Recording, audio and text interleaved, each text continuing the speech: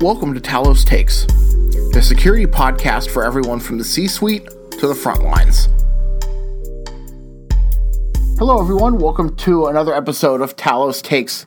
I am joined once again by Nick Biasini. Nick, I'm actually joining you from a Cisco office, which is just kind of weird to say, because when we started this, I feel like we were always talking about how this was our work from home edition, and now you're working from home still, but I'm in the office at least for a little bit for now. Yeah, I'm joining you from the same old spot in the same old place that I've been for the last couple of years. So we're going to take a couple of minutes today. I wanted to talk to you about the new executive order that President Biden signed. As we're recording this, he signed it last week. And there's quite a few layers to this executive order. I'm going to be linking to the show notes, like the full language of it and the White House press release about it, so that if folks aren't familiar, they can familiarize themselves with it. But the part that we want to focus on is the fact that President Biden in this executive order is directing the federal government and the central banks to look at cryptocurrency a little bit closely. And mostly for people, this is a good thing. If you're using cryptocurrency or online currency for legitimate means, it's a net positive. But there's certainly an angle to look at it from the point of view of actors who are using cryptocurrency in malicious ways or using it for their ransomware activities.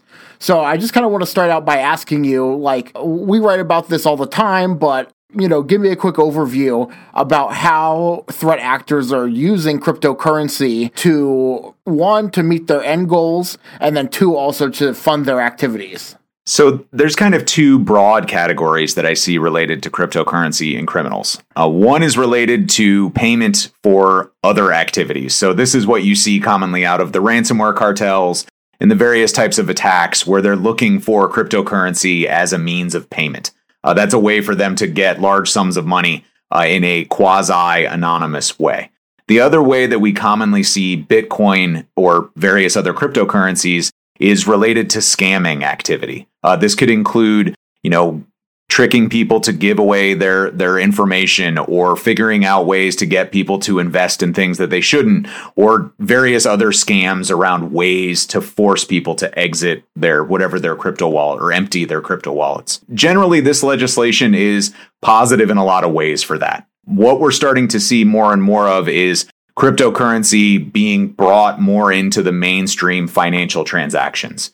So there are a huge amount of regulations that are on things like stocks and banking institutions around the ways that you need to handle accounts. You'll hear a lot of stuff around KYC, which is know your customer. A lot of what Biden is proposing in this executive order is to try and remove some of that anonymity that kind of lends itself to illicit behavior. Yeah, this is something we actually just wrote about this week. We posted a new blog about the ongoing situation in Ukraine, and one of the things that we flagged in our post that went up Monday morning was that people are sending out spam emails saying that they're, raising money to help the people in Ukraine, or, serving as some sort of nonprofit entity or whatever, and then they're just pointing people to their own personal crypto wallets, basically. So that's just another example of a way that people are using this maliciously. And then it's just, like you said, harder to track that at the end versus if I was to wire money to somebody's bank account or something like that.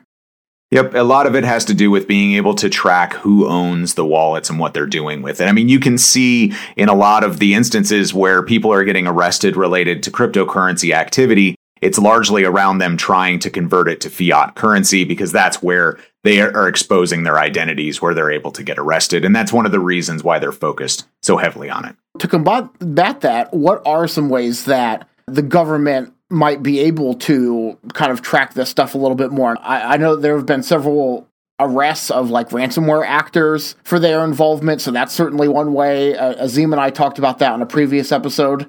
So there's kind of a two-way track for this as well, because you also should include the stuff, not just cryptocurrencies, but the whole NFT landscape that's also based on this type of logic. There's a lot of potential scams and things in that space that will need to be addressed as well. A lot of it is going to be through various types of regulation. Most of it, though, is underpinned by the removal of anonymity. I mean, that's kind of where we're at with this. If you want to prevent people from doing illegal things, you have to make it easier to identify the people behind the wallets. And that's a lot of this is kind of driving in that space. The other thing that I happened to notice in the executive order as I was reading about it, and who knows where this will ever go, because with executive orders, it's always like, okay, we need to study X, and then that's like 5 or 6 years down the road, and potentially a whole new administration or whatever, is the creation of a digital dollar, which to me, as soon as I read that, I was like, oh my gosh, because I could just see all the different ways in which threat actors could capitalize on that or start throwing all sorts of stuff into the air. Like, that's the last thing we need, is another thing being digitized and part of the internet.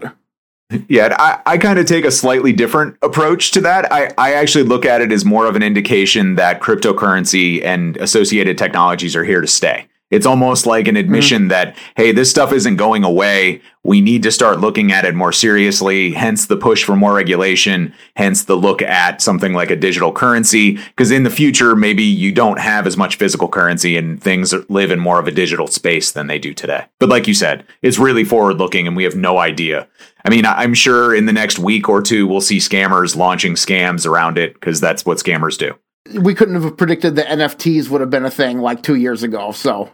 Yeah, exactly. And that area is one of the areas where we're seeing a big need for regulation as well. There's a huge amount of scam activity and wave trades and all these things that were common historically in the stock market, but have since been outlawed, are all largely going on in the open in the NFT landscape. All right, awesome. Well, thanks for taking a couple of minutes, Nick, to talk to me about this. Fun chatting with you as always. Yep. Thanks for having me, John.